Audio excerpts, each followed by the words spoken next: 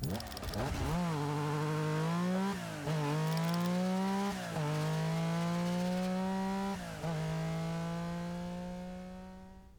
there, welcome back to Porsche Club Insider, episode number 5. I'm with the crew here at Podcast Studio at 5 North Main. Want to shout out again, thank you to Coffee Bar Bel Air for the wonderful holiday drinks that we're enjoying today. The crew here today is the normal crew we have. Myself, your host, Vu Nguyen, PCA's technical director, Manny, Porsche Panorama editor, Rob Sass, and PCA's digital media coordinator, Damon. But we have an extra special guest today who's dressed very well for the moment. He's security. He's security? No, he's my therapy dog, actually. He's a wonderful looking, very well behaved. Ethan's a greyhound? Yeah, Ethan is a retired racing greyhound, and you hadn't gotten into the office yet this morning, but we watched his last race, which fully explains why he's here in this festive sweater and not still a dog track. It was very in much West like Virginia. my club racing career.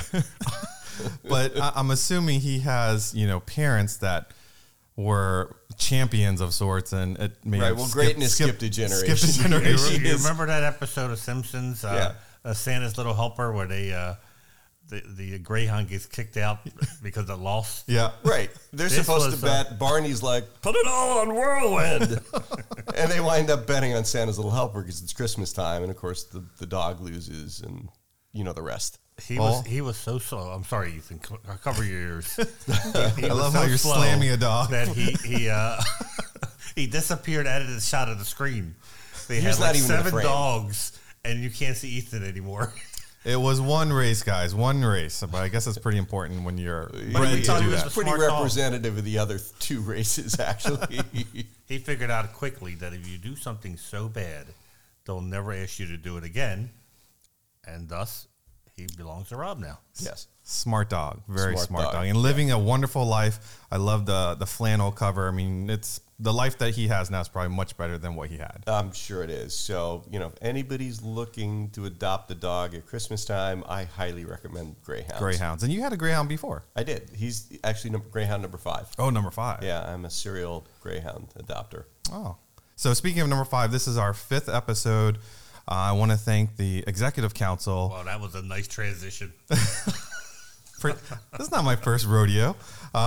This is our 5th episode, but today we can actually celebrate that the pilots of the Porsche Club Insider is actually going to go live next week, thanks to the folks on the Executive Council allowing us to do so, but also thank you to Damon, who's also here. And we've uploaded 4 of the episodes already. We've uploaded 3. We'll be doing 4 sometime this week. And December 20th is when they'll be going live. And what platforms will they be on? They'll be on Apple Podcasts, Amazon, and Spotify. And we can also find them on YouTube, or you can listen to the MP3 on our website for the podcast. Okay, and we'll be able to track. This is going to be very important because this is a pilot, so to speak. We're going to run this through April, so we're going to need to know the metrics. So we'll be able to, no matter what platform people are going to be listening to, we'll be able to measure that. Yes, but YouTube and some of the podcast apps such as Spotify, Apple Podcasts, or Amazon are the ones we'd like you to listen to. I'm not quite sure if we can track how many times people have clicked the MP3 player on our website. Okay, we'll have to talk to Robert, make I sure think he's going to... So we've only uploaded 3 of the 4 at this point. Yeah, still looking for the 4th one right now. The 4th We'll need one to get we're that accidentally link. cursed. Yes, exactly. That's the one that we didn't upload. Yeah, I thought this was the 4th episode, but No, this is the 5th. shows The where I 4th am. one, We lost an episode? no, we haven't. No, we didn't lose it. So hopefully you all take a listen. Hopefully you enjoy it. Please give us some feedback. This will be a continually evolving conversation, hopefully for years to come. And so we're happy that it's sort of taking off today. Yeah, very exciting. Can't wait till we get some feedback. So the last time we were together, I think it was just after Thanksgiving or after we got back from SoCal with all the different events, Unstock and such. And I haven't traveled much. I had a overseas trip that was planned, but unfortunately with all the COVID spikes overseas, we decided to cancel that. Many honeydews have been taken care of the past couple of days here, but a few of you did some trips. Manny, you went back to SoCal. Yeah, since you guys were all going to Germany and leaving me here, Rob threw me a scrap and said, why don't you go on this media trip for the Taycan GTS? Uh-huh. That was a pretty nice scrap, man. Yes, I could get used to that. So more importantly is we had talked about in the 4th episode, I believe, how I got to drive Angeles Crest, but unfortunately it was in a Chevy Colorado. Yes. You got to do that drive in this Sport Turismo. Yeah, With Manny the finally caveat lost his. that it was raining and cold Doesn't matter. and foggy. Doesn't matter.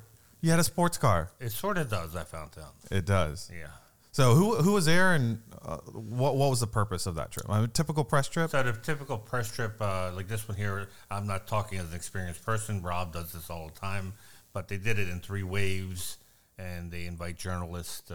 Some are print. I guess the majority are video, probably, right, Rob? Yeah.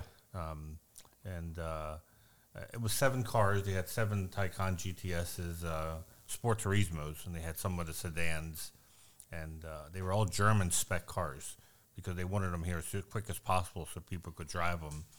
They weren't the U.S. cars. Tell people what that means. That means the infotainment doesn't work properly. Yeah, the navigation nav doesn't work. Yeah. Some of the features don't work. But more importantly, the owner's manual, was all in German. That comes on later in the story. Was there a translator in the right seat? No. Oh, they just send you out by yourself in the car? I mean, they do the quick 2-minute, touch this and this to get this and this. And you're not paired up with any other journalists or anything you're like that? by yourself, and you're told we're going to meet at such and such place for lunch. Just be there by then. And they give you a map you can download. Being CarPlay, it's really easy. I just went right to CarPlay, hit in Angeles Crest or Newcomb's Ranch. Yeah. And off I went. It was... and once you're on that road, you're just heading in one direction, and eventually you catch up to everybody. From where we were at in the hotel, it took about an hour to get there through traffic. But that was fine for me because I got to experience the car in traffic. And it was the first time for me driving an electric car. I have not managed to be able to drive one. I've ridden shotgun in Teslas, but never in the Taycan. And they were kind of shocked at that. They couldn't believe it. I said, I've driven 918s, Carrera GTs, 959s, but never a Taycan. Mm-hmm. So I was really excited because I'm very excited about the electric revolution. And so a couple first impressions I had was obviously when you turn it on, it's like turning on your laptop. Everything lights up, but there's no sound. Right. It's obviously very quiet. It's just the batteries running. And so you're immediately looking for like the RPM counter, and there's nothing there. It's just silence. And it was raining, so you just hear the wipers. But once you get on the road, you start to hear the tire noise, the wind noise. So it's not total silence. Mm-hmm. So what I was finding was I wasn't really missing any kind of exhaust sound. They do have this sound generator on this car, which they had on the turbo also. And basically, it amplifies the sound of the motor. Mm-hmm. So you're not listening to a fake pre-recorded exhaust sound. You're just hearing the motor, which is usually insulated, and you may not hear it. Now you can hear it. But honestly, it wasn't something that I said, oh, this changes everything. This makes it better. It's not like it's not a performance indicator. No, I didn't. I didn't miss it. What do you think, Rob? Did you've driven Taycans? Yeah, no, I at the same time or right before you were driving the GTS, I had the other end of the Taycan spectrum. I had a rear-wheel drive base car, and I thought it was wonderful. That's 400 and something horsepower, pretty much all you need. I liked it a lot. I've from the first time that I drove a Taycan, which I think was, I don't know, probably about 2 years ago. I was a believer. They're great fun to drive. Yeah, I too have been able to drive a Taycan. Mine was a Taycan Turbo. It was sort of the King Kong of all the Taycans. And you sort of have to reset your mind a little bit when you get into these cars because right from the get-go, because I don't drive one every day, like just putting it into drive is, I don't want to say it's confusing, but you're just like, okay, am I really in drive? Am I really in park? Like, I still wasn't used to all of that. So that happened to me when I pulled over to take photos at on one of the pull-offs on Angeles Crest. You're used to hearing the engine running. So I stopped for a second. I got my iPhone ready, and I opened the door to get out. And as soon as I get out, the car starts rolling forward. There's that big button that says P on it. Well, it's to the right. It's kind of to the right of like the Braun electric so shaver like, whoa, shifter. And I immediately looked for the big P to put it in park. But yeah, it's very easy to because you don't hear an engine sound. Right. Forget that it's not running anymore. Or you don't get like that little for those in like typical automatics and stuff, like once you park and you let go of the brake, it like kind of locks in place. Yeah. Like you don't have any of that, right? No, so that only took one time for me to happen, and I remembered every time to put it in park. So the GTS was 590 horsepower, so that's quite a rocket. So the way they have the motor configuration is it's 670 for the turbo, 590 for the GTS, but the torque is the same on both cars. Oh, wow.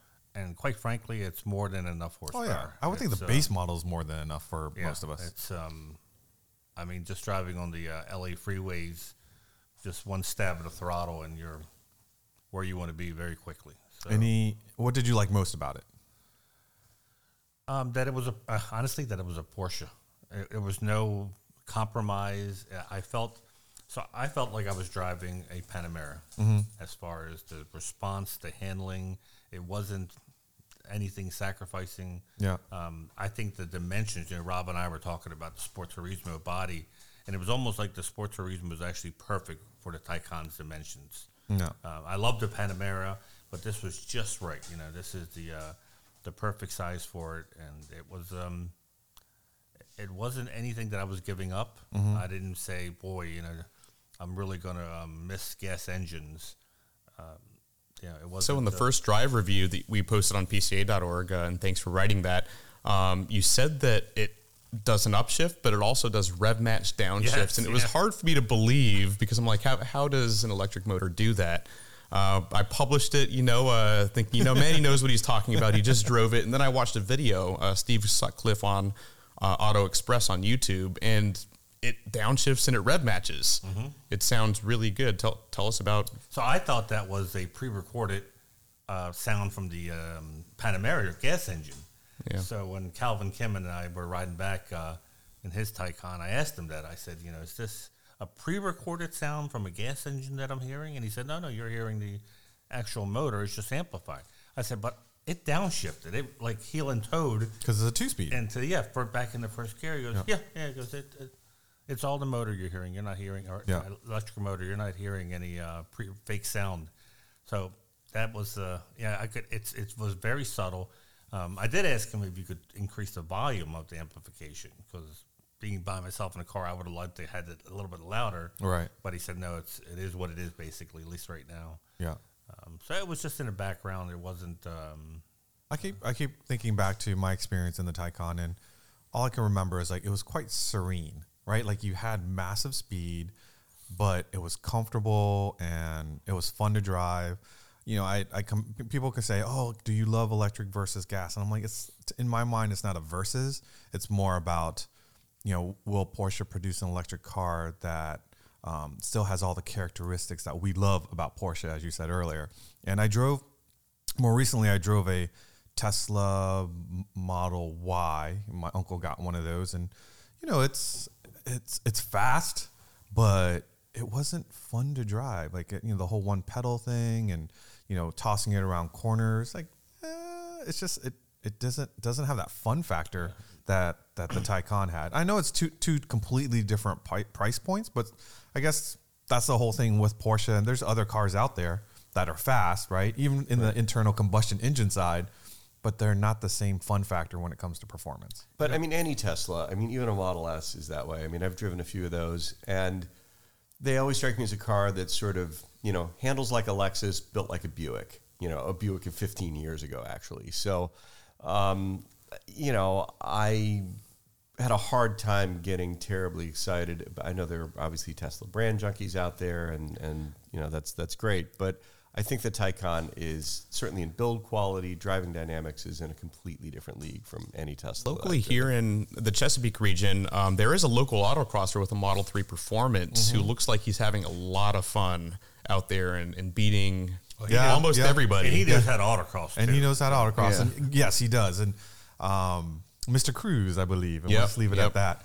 And he's got sticky tires on his car. But, firsthand, we're not... People expect that Porsche people might slam Teslas or whatever for... I just did, sort of, didn't I? You sort of did. Yeah. But there's truth to it. And again, I wouldn't slam it unless I had real world examples. And then go back to my uncle's Model Y. He took delivery with nobody. He just went and picked up this car. And I think you have like 3 days or so to kind of look over the car and figure out what's wrong with it. So he's like, yeah, take a look for me, see if you find anything. And I'm not kidding you. I opened the driver's door and I looked at the B pillar, and the panel for the B pillar literally was off its connectors or hinges or whatever. And I'm like, Uncle, is this supposed to be the way? He's like, I don't know. So I looked at the other side, and of course the other side's nicely fitted. So for a car to be able to be delivered to a customer, that's not completely built, that's pretty crazy. I mean, again, I'm not trying to slam Tesla, but they've done amazing things, but panel fit, all that kind of stuff. Like, for the amount of money that he has spent on that car, you would think that should not be one of the things that is wrong with it. Those aren't necessarily isolated things. I mean, those sort of assembly gaffes are things that you hear about, from time to time with them. And they're a brand new company. They obviously had some very aggressive production numbers to hit, and those sorts of things happen. But they don't happen at Porsche. Yeah, and they need to hire engineers from Toyota. Remember, Porsche kind of like what Porsche did. Porsche. And production qualities. To help them with the production quality. But I'll give them credit where credit's due. Like in terms of like their software and like connectivity. Again, my uncle, he loves being able to track the car, and charging opportunities and all that kind of stuff is pretty cool there. But two things I wasn't that impressed was this race tech. I'm not loving it. Hello. Did we not talk about this? Is that because you don't like Alcantara, or is race tech? I prefer leather. There you go. But it just, you know what it feels like? It feels like that blanket that they put on top of the sheets at a really cheap hotel. Like the anti-stain, Red Roof Inn, something like that. Yeah, it's just. And what I wasn't impressed either with was so I picked that Taycan because I wanted to play with it. Was the roof? I forgot what it's called now, but it's the darkening roof. Yeah, darkening roof that has the 9 panels. Is it impressive as they say it is? I did not think so, and I tried to record a video of it darkening, but it just didn't come out well. Yeah. It's basically like 3 panels, and it's like an electronic version of pulling. Right, and when you cover apply back. Power to it, it darkens. So maybe because it was overcast, and I didn't really appreciate how much light it could keep out. But that, so the reason I had time to play with all this transitions to my adventures. So, like Rob said, this is the first time where I got to drive Angeles Crest instead of riding passenger. And tell everybody what happened. You losing your Angeles Crest virginity. You let Crestus interrupt us. It's raining. It's 44 degrees. We're on summer tires in these German spec cars. And snowplows are out, but not for the reason why you think snowplows are out. Yes, I see snowplows, so I'm thinking to myself, I guess it may be snowing at the top. And I'm watching as, where I'm climbing elevation, temperature's going down, so I'm being cognizant, and it's wet, and I'm not really pushing the car. I'm trying to get a little bit sideways in corners, but the car's too smart. It's correcting itself. And I never saw it, but I must have hit a rock. And evidently these rocks are very jagged. And as soon as I hit it, I hear this ping sound, which I didn't know what that was at the time. But then I see in my dashboard it says, low tire air pressure, warning. check tire pressure. And first of all, you first go in denial that, well, maybe it's a bad sensor. And then I'm watching as the air pressure starting to drop. So suddenly I feel like a pilot losing altitude, and I got to find a place to land. So then there's no shoulder. Yeah. So I'm running up ahead trying to find a runoff area that I could pull off. So I finally find a place I can pull off. And as I sit there, I just watch the thing go down. But it doesn't go down to 0. It actually shows -30. Oh. So that's how much pressure you got to add. How much you need to add. Yeah. Okay, gotcha. So I say, let me just check, because I know this car doesn't have a spare tire. Probably had like 1 or 2 pounds left in that tire or something. And the thing about Angela's but car, at least it was a fluke, Manny. I mean, what are the odds of anybody getting a flat from a sharp especially rock? with not going off road, and right? Not intentionally. Hitting it's not like it's going to happen again or to anybody else. So I sit there for 45 minutes. It gives me plenty of time to play with the electronics. And there's no one on the highway because it's rainy and nor foggy. is there cell signal. No cell signal. Angela's car. So now you're sitting duck. So I'm thinking to myself, and I had passed Calvin, and he was the sweeper. So I saw him parked, and I said, I guess he's waiting for everybody to pass by. So he should be coming up soon. Mm-hmm.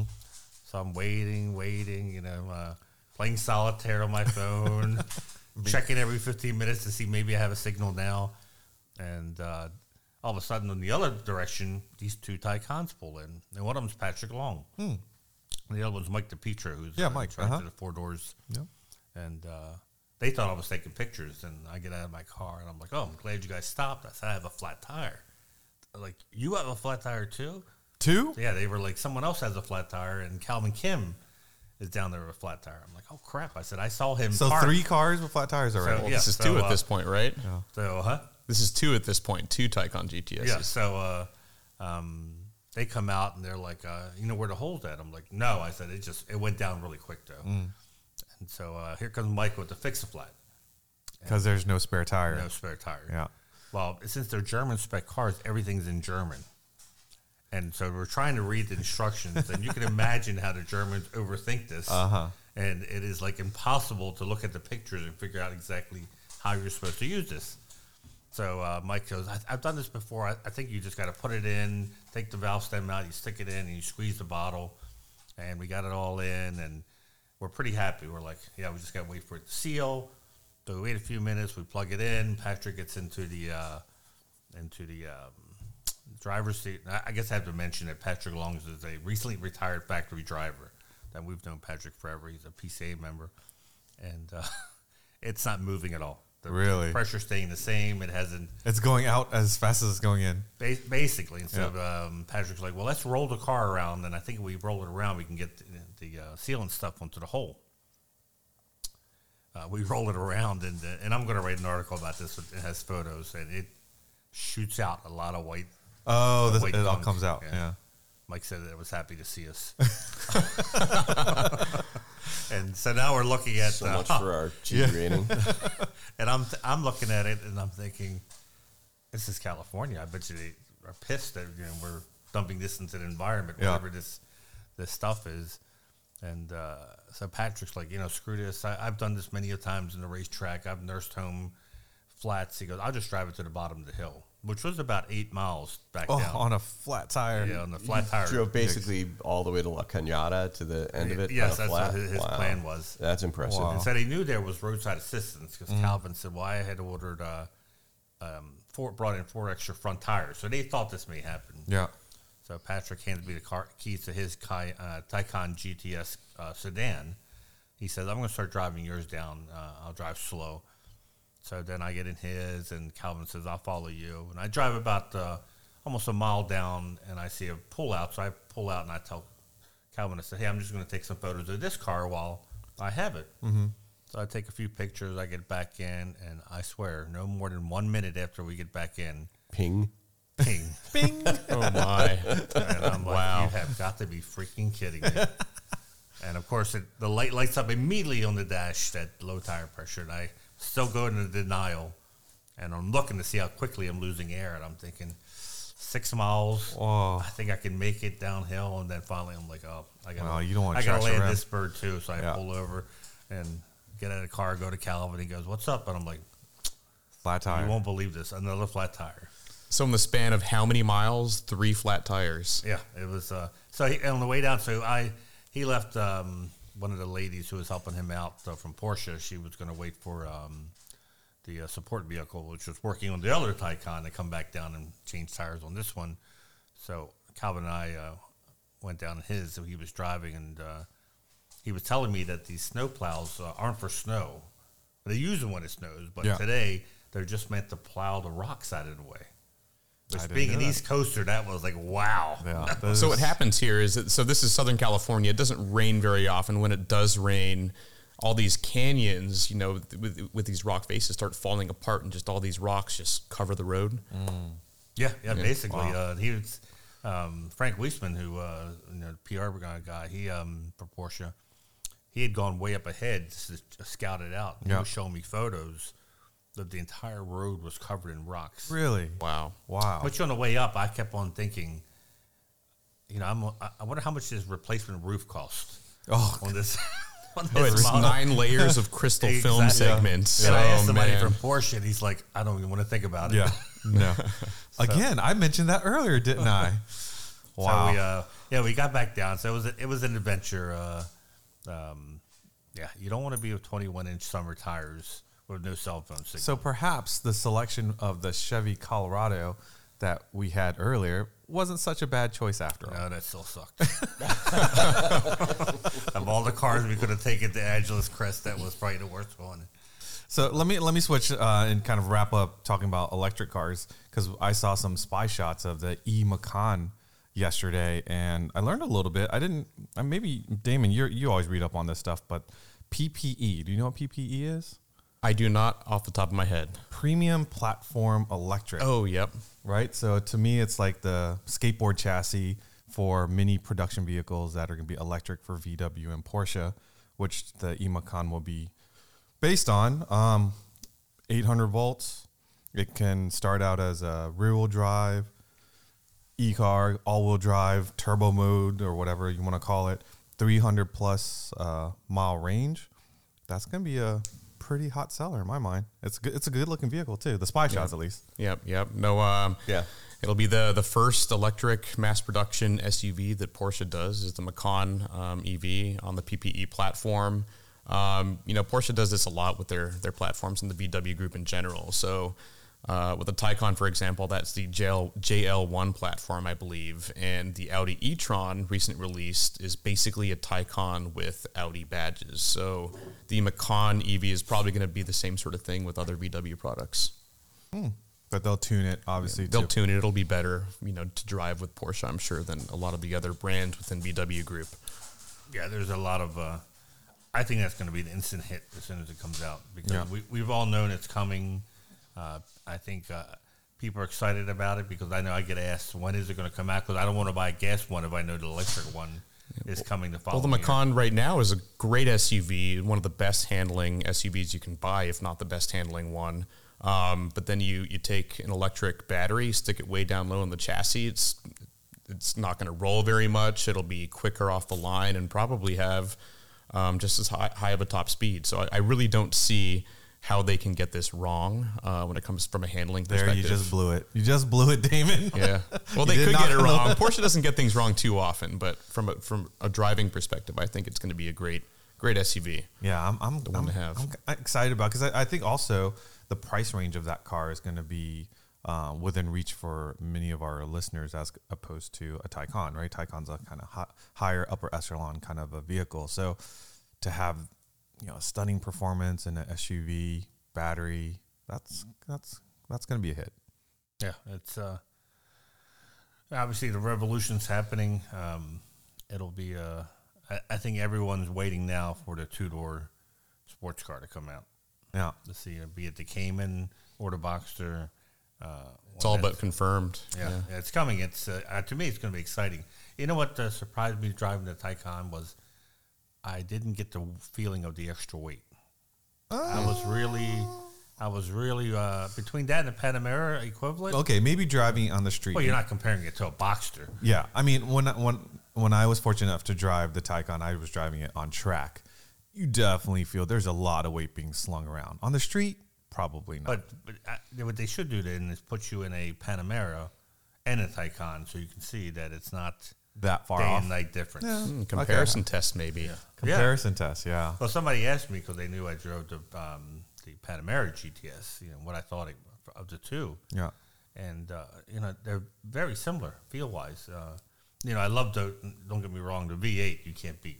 That nice burble, the idle, it's just incredible. Yeah, one of the other things I'm looking forward to with an electric Porsche is, let's be honest, there's a lot of things about a ICE engine that can go wrong just because there's many more parts to it, from plastic hoses and rubber hoses and sensors. And I'm not saying that the new one will be completely trouble-free, but there's just less parts, right? And less heat and less cycles and all that kind of stuff that, hopefully the electric line of Porsches will be even more reliable, and maintenance will be even less. Well, they still do have radiators and water pumps, I believe. So we might still be blowing a coolant hose every once in a while. I don't think it's at that level of heat, pressure and level of heat of an internal combustion engine, right? And so many, yes, I'm sure it has a huge wire harness too, because everything is electric in that car. But compared to an ICE engine that's way more complex, like this is gonna be kind of cool to have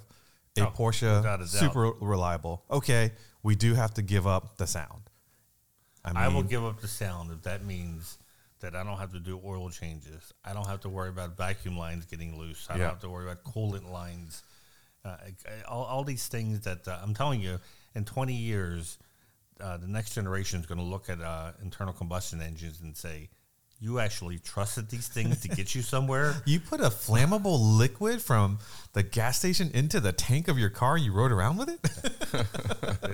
My little BMW with almost 220,000 miles has some kind of oil leak. So every morning I get that nice whiff of burnt oil that I just learned to live with because I don't want to go searching. That's all called charisma for your car.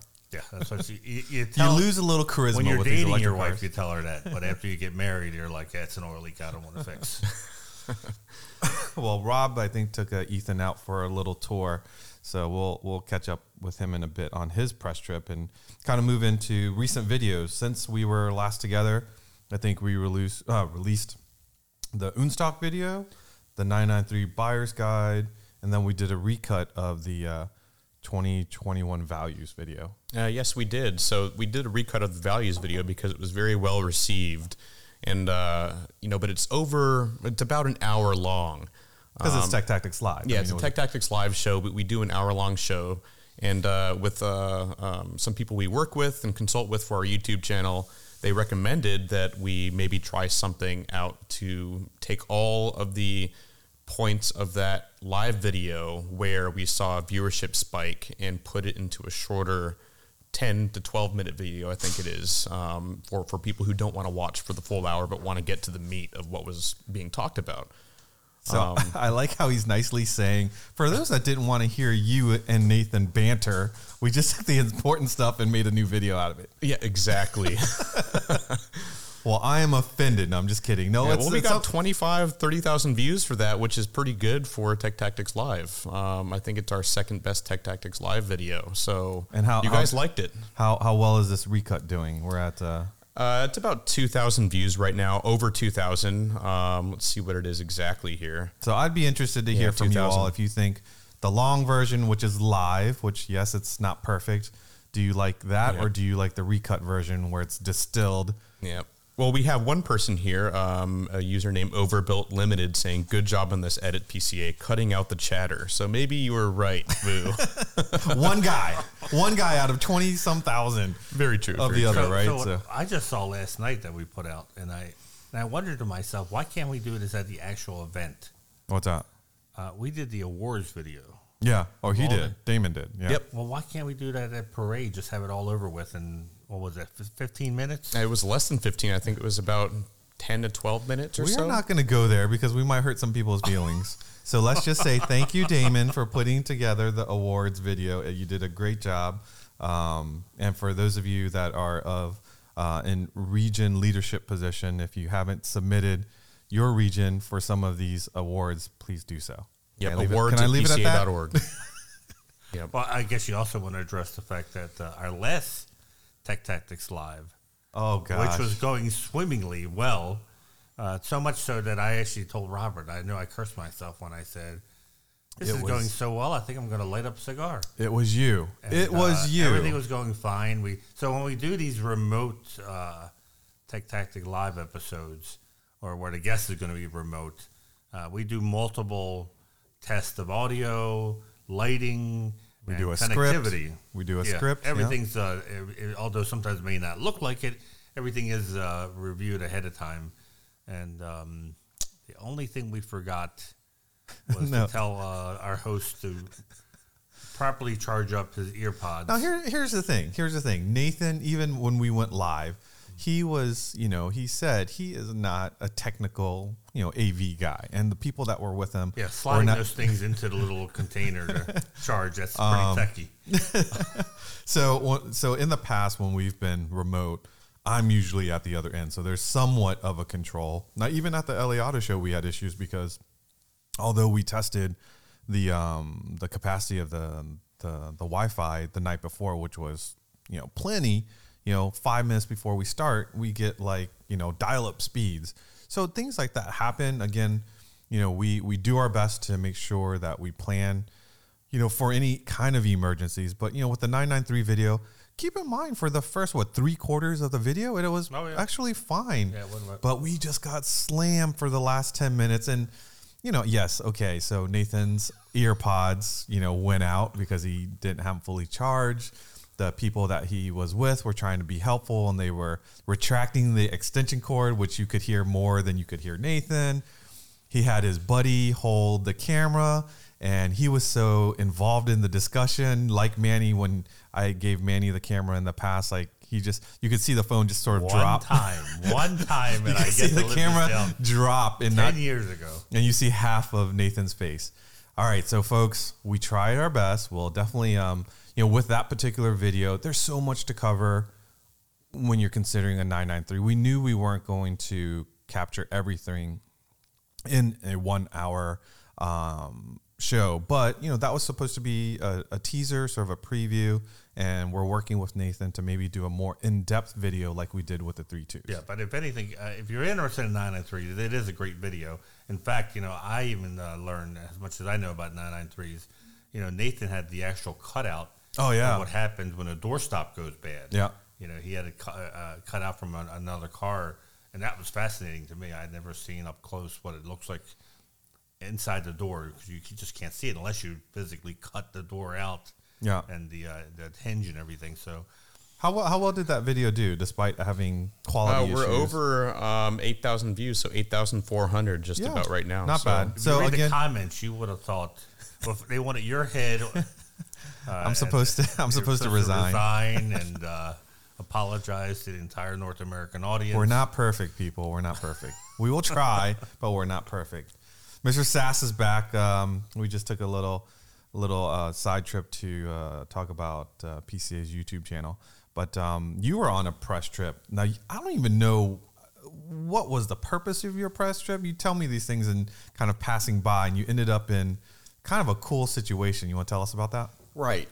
It was at Willow Springs, and PCNA had brought a selection of cars from the museum in Stuttgart over. What? I know. Well, look, I had, it smacked of one of those, it's near the end of the fourth quarter, and we've got a bunch of marketing budget left. And if we don't use it, we might not get the same budget next year. So it was kind of a use it or lose it sort of thing. It was 50 years of Weissach was the name of the program. Okay. And they brought, there was an 89 930 cab, only year the 5-speed. They brought a cab to the track?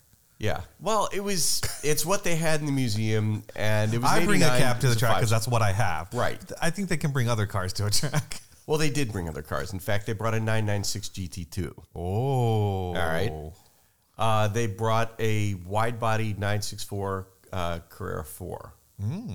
So that was fun. And a brand-new Turbo S. And a 2009 997.2 base Carrera PDK. They wanted something that was representative of an early PDK car.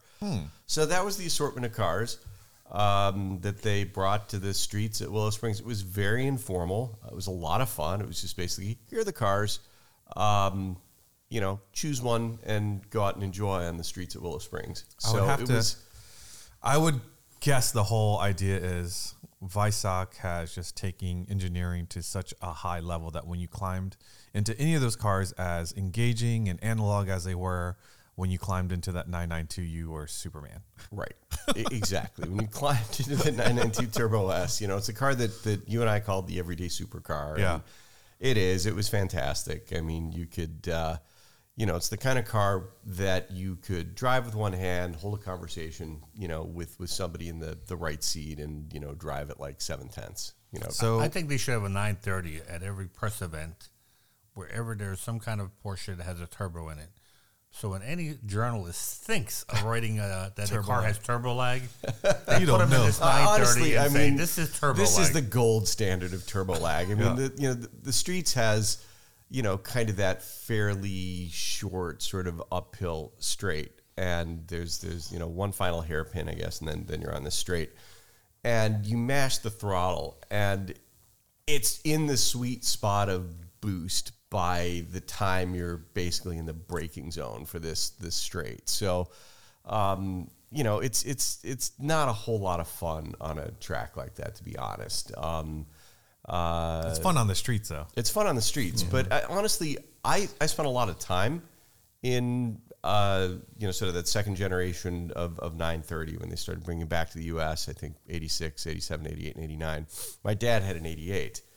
And I spent a lot of time in the car, and it, back then, it was just a ferociously fast car. And now, it's not even as quick as this 997.2 base Carrera. It didn't feel as quick anyway as this 997.2 base Carrera PDK. So, time has definitely marched on. It's on 16-inch, wheels and tires. I don't know what the fronts are, but they're probably like, 225, 50, 16s or something like that. So, everybody thinks of that car, as a widowmaker, snap oversteer kind of car. It's a pretty good understeer too. I was about to say, grip. It loses grip in front. Yeah. So 89 was the only year they made a 5-speed. Yes, and I think that's why they brought this car. And, it was I guess a version of the Getrag G50 5-speed. And it was nice. The manual steering felt heavier than I remembered it, and I thought the steering wheel was like 300 and like 400 millimeters or something. It was actually the standard 370 millimeter wheel, but it just felt like a bus steering wheel. Yeah, it just felt unwieldy in comparison to the other cars. Honestly, the sweet spot for me, the 996 GT2 was fantastic. I owned a 996 twin turbo for a while. It's a vastly different car from that. I really enjoyed that, but the sweet spot, honestly, for just a really enjoyable car to drive around the streets was honestly the 964. I loved it. The C4. Yeah.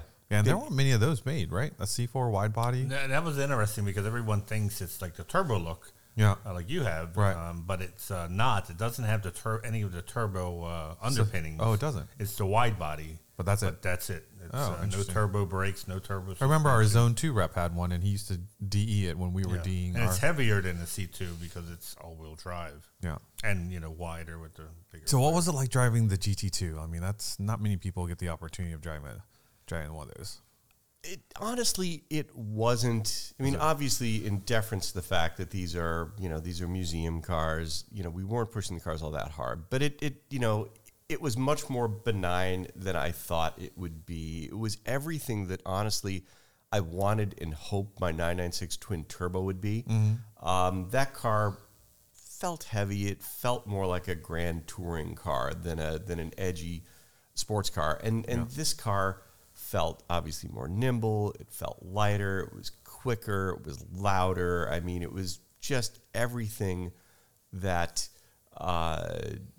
you want a turbocharged 911 to be. I love the car. Of all the cars there, that if I could have just headed for the gates, and made off with, it would have been that car. It was speed yellow. I mean, it was just fantastic to look at. And just absolutely great to drive. Very cool. So speaking of 996s, I'll make the transition over to talk about upcoming events. And one of the upcoming events that you should plan for is Werks Reunion Amelia Island. And this year's theme is? The 996. Look at that. I'm getting pretty good at this, right? It is indeed. And so that is the beginning of March. Registration opens up today, December 15th. So make sure you register. You don't want to miss out on that. We've got some surprises. We've got a worldwide premiere that will happen at Amelia. But I want a fried egg T-shirt. I know, right? We should. Seriously, come on. We should make some sort of theme T-shirt. That would be kind of absolutely. Cool. But before Werks Amelia, we have to talk about Daytona. Making sure people come up to the corral for that. And we've got Tech Tactics East out of Easton, Pennsylvania. So go to pca.org and check out our calendar there.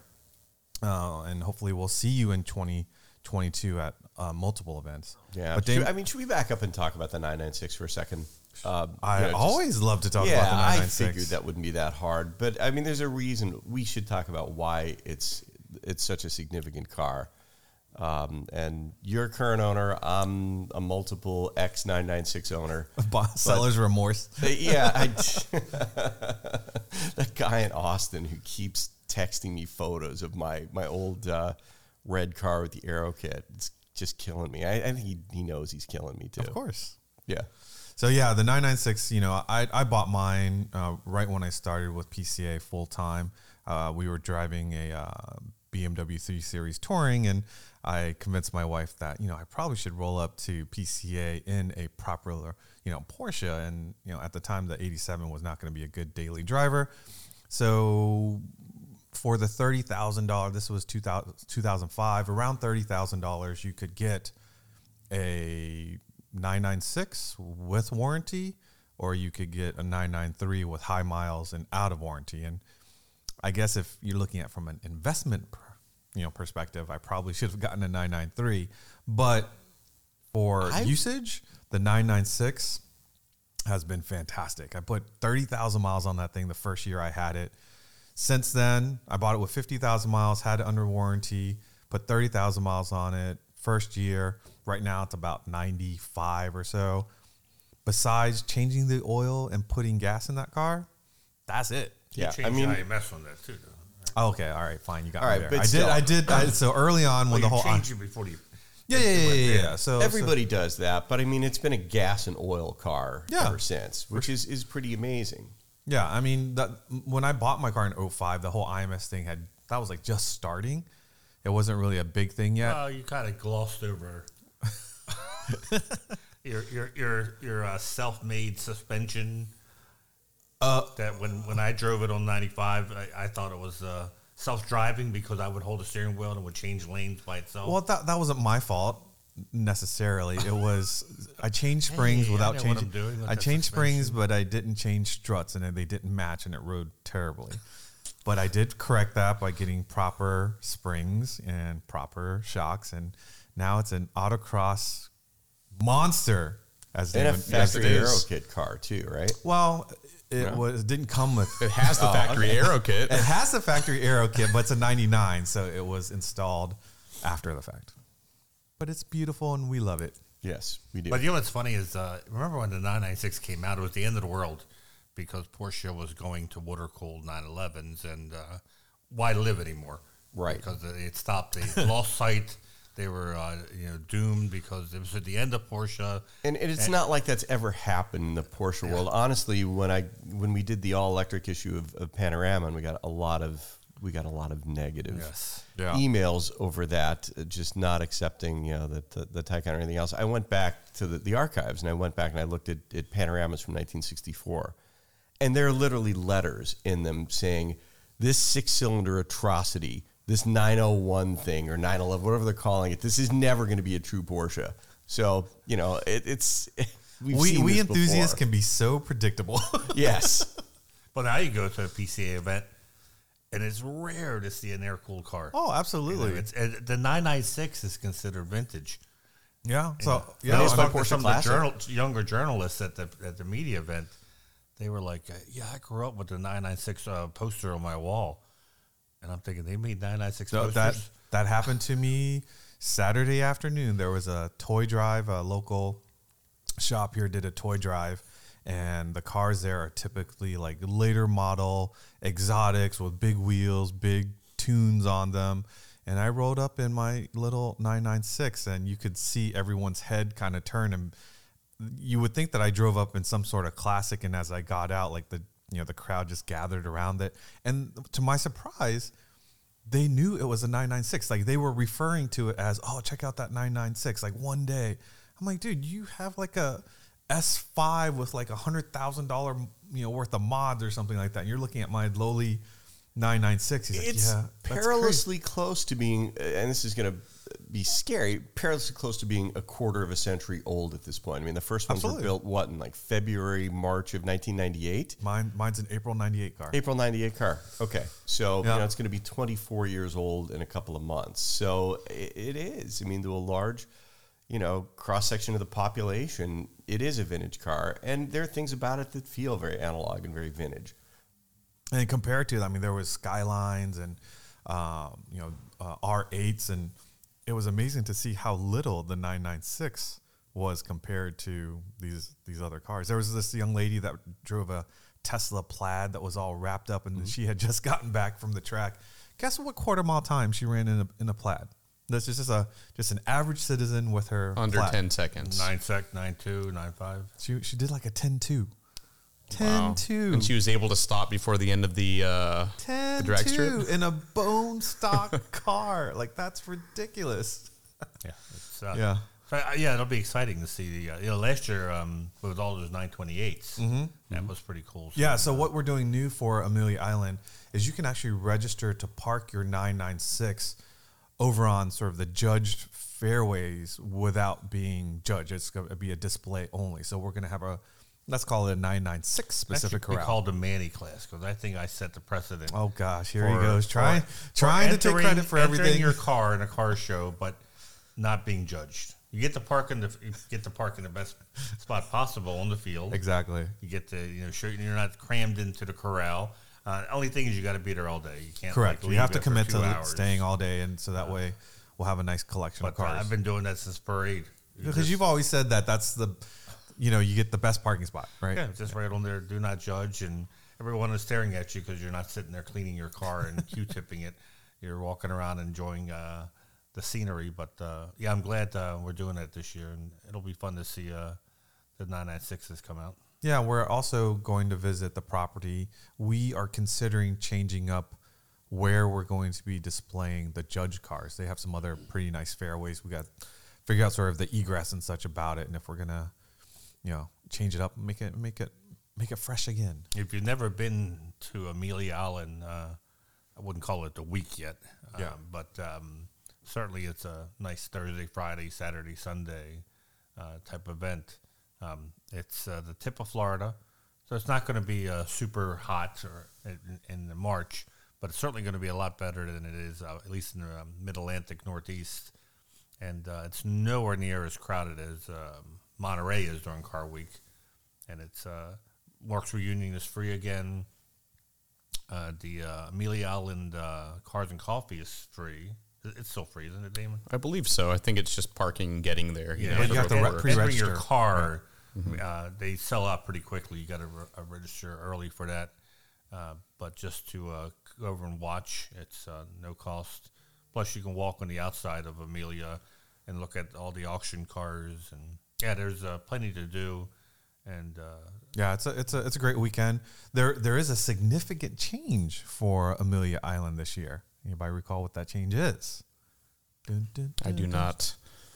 Who owns besides Amelia? ownership? Oh yeah, change in ownership of Amelia yes. Island, right? So it's now owned by Haggerty. Now by Haggerty, yeah. Yes, they bought yet another event. So I had the pleasure of sitting with McKeel at the Peterson Gala, and I just casually asked him about what things will change, and I'm pretty sure he's going to be very respectful to most of the traditions. But if I know Haggerty and what they do, and they're gonna inject some energy into that event, I would guess. But That's the what we're hoping. the question is, what will they change? Because change is tough for enthusiasts in general, not just PCA or Porsche enthusiasts, but we're quite predictable, and we're very We like the things the way they've been. And let's face it was a pretty dialed in event. I mean, Bill Warner's very, very deep connections in the motorsports world were kind of the key differentiator for Amelia Island. Just being able to go there and oh wow, there's Vic Elford, there's Derek Bell. It was that kind of an event, and I imagine it will continue to be. But I like it a lot better than Pebble Beach. It's more accessible. Well, it has more of the cars that I like.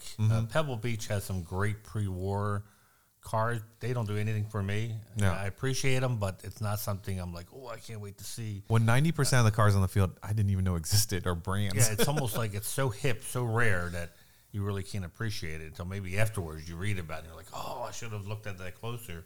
But with Amelia Island, they do a good split of those pre-war war cars. But then the cars like we grew up with, the 50s, 60s, 70s, 80 cars. I'm the same way. I mean, I don't relate that well to pre-war cars. There were no posters of Voisins or Horks or stuff like that. It's just right over my head. Over my head. And it's like, to me, that could be some kind of whiskey you just right. said. Yeah, but those are like the cars that win at Pebble Beach. I'm still waiting for a post-war car to win Best in Show. Yeah. Yeah, it's I'm looking forward to that. That's going to be it's going to be a lot of fun. But for Daytona also, for people who are new to the scene, we have like probably the best what I call beachfront property at the 24 Hours of Daytona. I think we're the only car club that has it against the fencing, where you get to see the action. There's other car clubs, but they're like in the middle, and you really don't see the action. We've had this spot for over 30 years probably. It parks close to 200 Porsches. Yeah. I would imagine the tickets are probably already sold out. They sell out within minutes to be able to park your car. And they're militant that it's only Porsches can park inside there. Absolutely. They don't care if you own a fleet of Porsches. If you don't bring a Porsche and you don't have the ticket, you can go inside. But even if you fly down or just drive down in Damon's Toyota, you can get a parking spot in the infield or just right outside. And PCA has a great hospitality tent. Open to any PCA member and or Porsche owner. I usually bring over teams that are supported by the factory or racing Porsches, and they give some talks, and they have door prizes and usually some snacks. And you can hang out with your fellow Porsche Club people to watch the race. So it's a great experience if you've never gone to the 24 Hours of Daytona. But don't think that it's going to be super warm during that race. It's a hit or miss. Yeah. It's a hit or miss. At nighttime, bring warm clothes. Yeah. But go back at night because it is a 24-hour race, and watching going into the pits. Yeah, these teams working on the cars, you can get right up. Yeah, to the garage, and you're watching them scrambling, trying to get this car back together to race. It's they have cars that have gotten a lot more reliable, so it isn't like in the 80s when I used to go, where you'd find half the field in the garage at midnight working on the cars. But still, it's the access you have compared to a NASCAR Formula One race is mind blowing. Yeah, absolutely. I remember my first, going to Daytona and just realizing how close you could get to everything. That's quite phenomenal. Yeah, it's almost here. So a not so smooth transition, but we're talking about phenomenal things. I want to congratulate Rob on the December issue of Panorama. Phenomenal. Oh, the all women's issue that was thanks.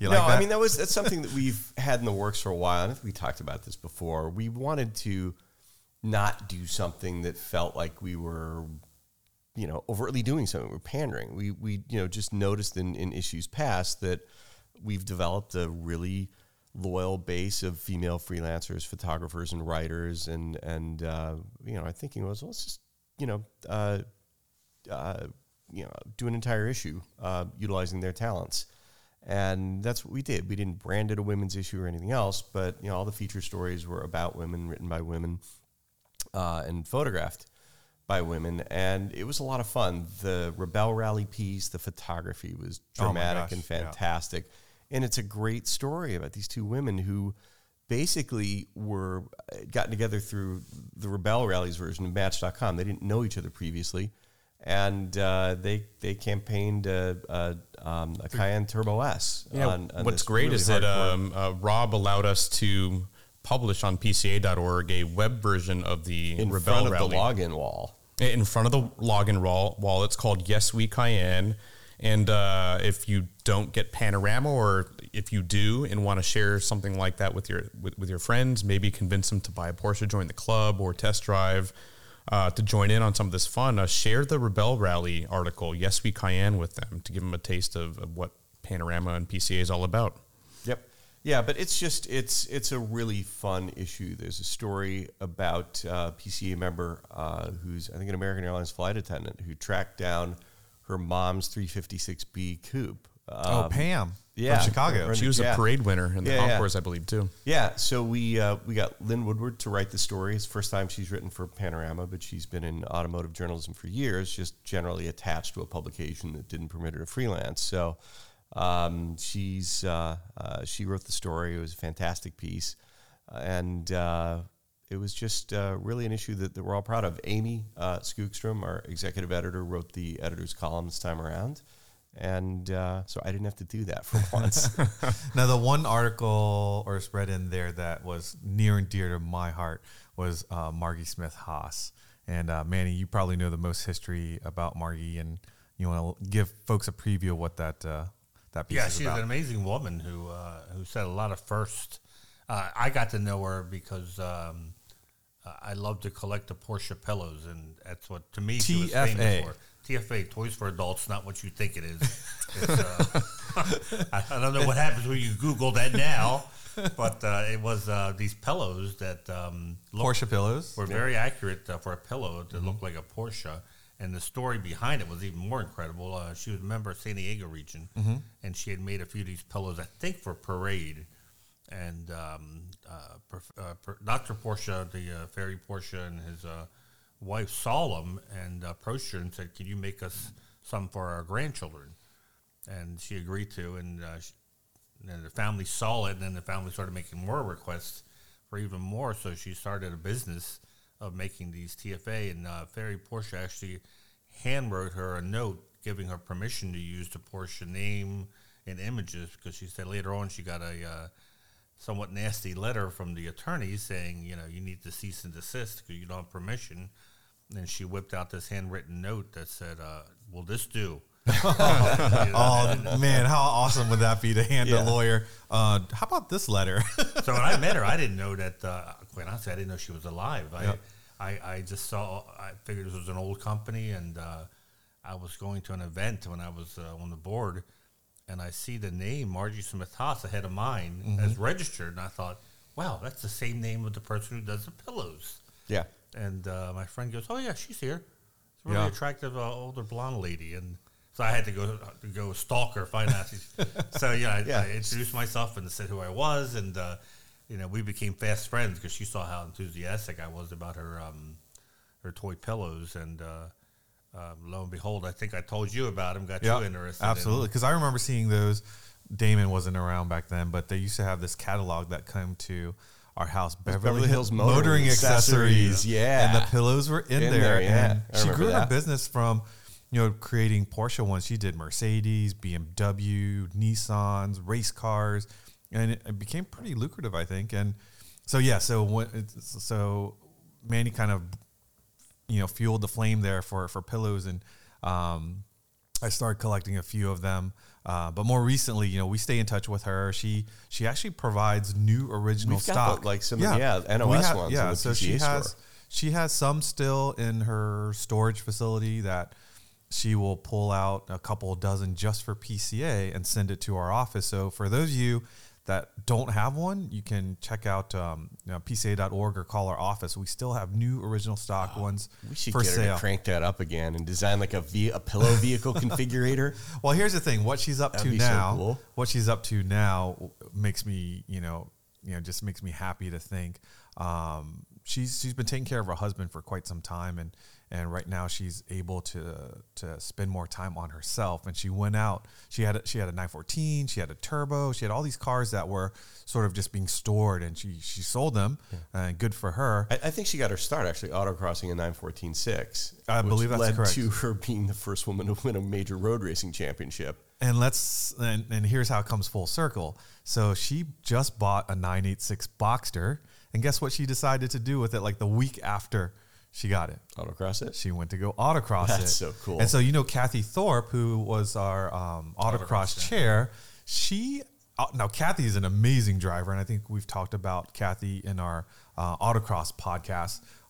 Like she'll just hop in a GT4 and just, even if it's not her car, she smoked the two owners in the parade class that had GT4s. But anyway, she hops in the car with Kathy and makes Kathy faster. I'm like, what the heck? We didn't notice. At least I didn't notice that she had this background with racing, and she raced at Le Mans, and she had a whole career. Yep. Yeah. I just knew her as the pillow lady, and so that made it even more an incredible story. How really special she is. That and I'm glad she's a PCA member. And she is. She's such a sweetheart and so fun to talk to. Yeah, she comes out to Werks Reunion. She'll be at parades, and again, like I said, she's just so sweet and able to. When she heard how much we love the pillows, she's like, I'll pull some out and I'll make some for you. She's still making pillows for us. Yeah, it's incredible. Yeah, Laura Burstein did a wonderful job writing the story. She really captured Margie really well, and we're proud to have her in that issue. So what's up for January? January is the design issue, the annual design issue. Design issue 2.0? Yes, design issue 2.0. Don't want to give too much away about it. Last time around, it was kind of cars and architecture. This time around, there are a lot of other cool pieces of industrial design, whether it's airplanes, trains, boats, that sort of thing that mesh well with the Porsches that we've chosen for the issue. So continue to have a lot of fun with it. The great Michael Allen Ross, photographer, shot all the stories for this one as well. So excited to have that mail in the next couple of weeks. So Damon, what's coming up for videos? So we have, when we were in California after the LA Auto Show, we shot a new Tech Art 911 Turbo S based car, which will be coming up in the next month or so. Tomorrow or tonight, actually, we're going to be setting up a couple sim racing rigs at the office. Oh, yes. And cool. Shooting a video on that. And just to give you an idea, one rig is, I think, worth $17,000, and the other rig And that's the mid-range. That's the mid-range. Yep. The top range, the other rig we're setting up is worth or priced at $79,000. So we're actually going to be setting these up and doing a video comparison. Let's repeat that price. How much was that? $79,000. So I could have bought 3 or 4 of my Caymans for that thing. That's what I thought. I said, if you've lost your license for a DWI, you should get the simulator. It's about the same money. Well, here's the thing. It's like I'm kind of excited for this because I'm looking at this from the perspective. We get press cars on occasion, and I'm treating this as the sim racing company is dropping off, so to speak, 2 amazing sim racing rigs. All we know is the $1,500, $2,000 sim racing rigs that we have at home. That's fun. I can't imagine how different long is it going to stay at the office? I think just for a day. For a day. Yeah. I was going to say, because productivity is going to go right down the drain. Yeah. While it's here. Yeah, at least for the people who aren't doing the video, but I'll be working for that. Uh-huh. So we have a Carrera RS 2.7 video that will be coming out with soon, as well as a video on the 964 and the RS counterparts of the 964. So the 964 Carrera RS, the European model, the RS America, which is the American model, the US model that came out here, and also the Carrera RS Club Sport, which is also European, but is basically a stripped out race car that is road legal. And if you live in a state like Maryland, you can import them now and drive them on the street. Because it's past the 25-year rule. So we have a lot of cool 964 videos coming up, and also a dry ice blasting video. I've talked about a deep sump video where I installed a 2-quart deep sump on my Cayman in past podcasts. A little bit behind, but that's also coming up as well. So we have he's a little behind because he's been working on his Camry. Oh, yeah, exactly. So I got that running. It's a 98 Camry. So I guess we'll transition into winter projects a little bit. And basically, last winter, a brother-in-law was going to get rid of his 263,000-mile 98 Camry. The kicker is that it has a V6, and it also has a manual transmission. And it also, if you can imagine, Pink, was it from Charlie Brown, the kid that always had like a dust cloud? Oh, Pigpen. Pigpen, right? This could be a. This would be a. It's a fill-in for a abandoned car in Detroit. It's basically it does Pigpen's not, car. the only thing it does not have the classic basketball-sized Camry dent in the back bumper. It does It's not. got like a totally pristine Is it rear missing bumper. any clear coat? I don't think it is, but it might be. It's hard to tell under all the brine from Chicago, which He is where hasn't the car washed came. it since he's had it. No, why well, wash it? then It's it's a why- patina. That's why you own It's the not going to car. improve it. The rust is what's keeping it together. Yeah, exactly. Oh man, it's rusty. When I thought it just had to have the power steering rack replaced, and also the alternator was seized. Turned out I had to replace the brake calipers, the discs, the parking brake cables. I went as far as valve cover But other gaskets, than that, water it's all pump. original. Oh man, but it runs great now. Okay, no, all right. All right, I don't And want it to has ask no this muffler, question, so it but sounds great. Yeah. What are you into the Camry for at this point? Oh man, I shipped it here for about $800-900, thinking that I would put maybe Wait, 500 to the car- 1,000. Was it free? Or did It was you- a free car, It was a so I free shipped car. it here. My Okay, brother-in-law all right. they were going to salvage All right. it, so I figured V6 manual, it might be worth it. So I thought I'd be, maybe $1,500-2,000 into it, with a power steering rack and an alternator. But I'm probably closer to like 4,000 into it now. Which Then is there's Vu's free car. Yeah. So let's wrap it up. We're at the top of the hour. Yeah. And, again, congratulations to all here. And thank you to the Executive Council for allowing us to do the pilot for the podcast through April. If you're enjoying the show, please let us know. If you have any comments, please let us know as well, good or bad. Thank you for listening. If you're not a current PCA member and you own a Porsche, what are you waiting for? Just go to PCA.org and join. And if you can't do that, you can always call our office. Just be sure to have your VIN handy. And for those of you that don't currently own a Porsche, we've got a program for you too. It's called Test Drive. So just, again, go to www.pca.org and we'd love to have you on board. Fellas, anything else? If you're listening on YouTube, please subscribe to our channel, like this video, and watch many of our other videos. And this will be the last podcast before the holidays. So happy holidays to all. Travel safe and be healthy.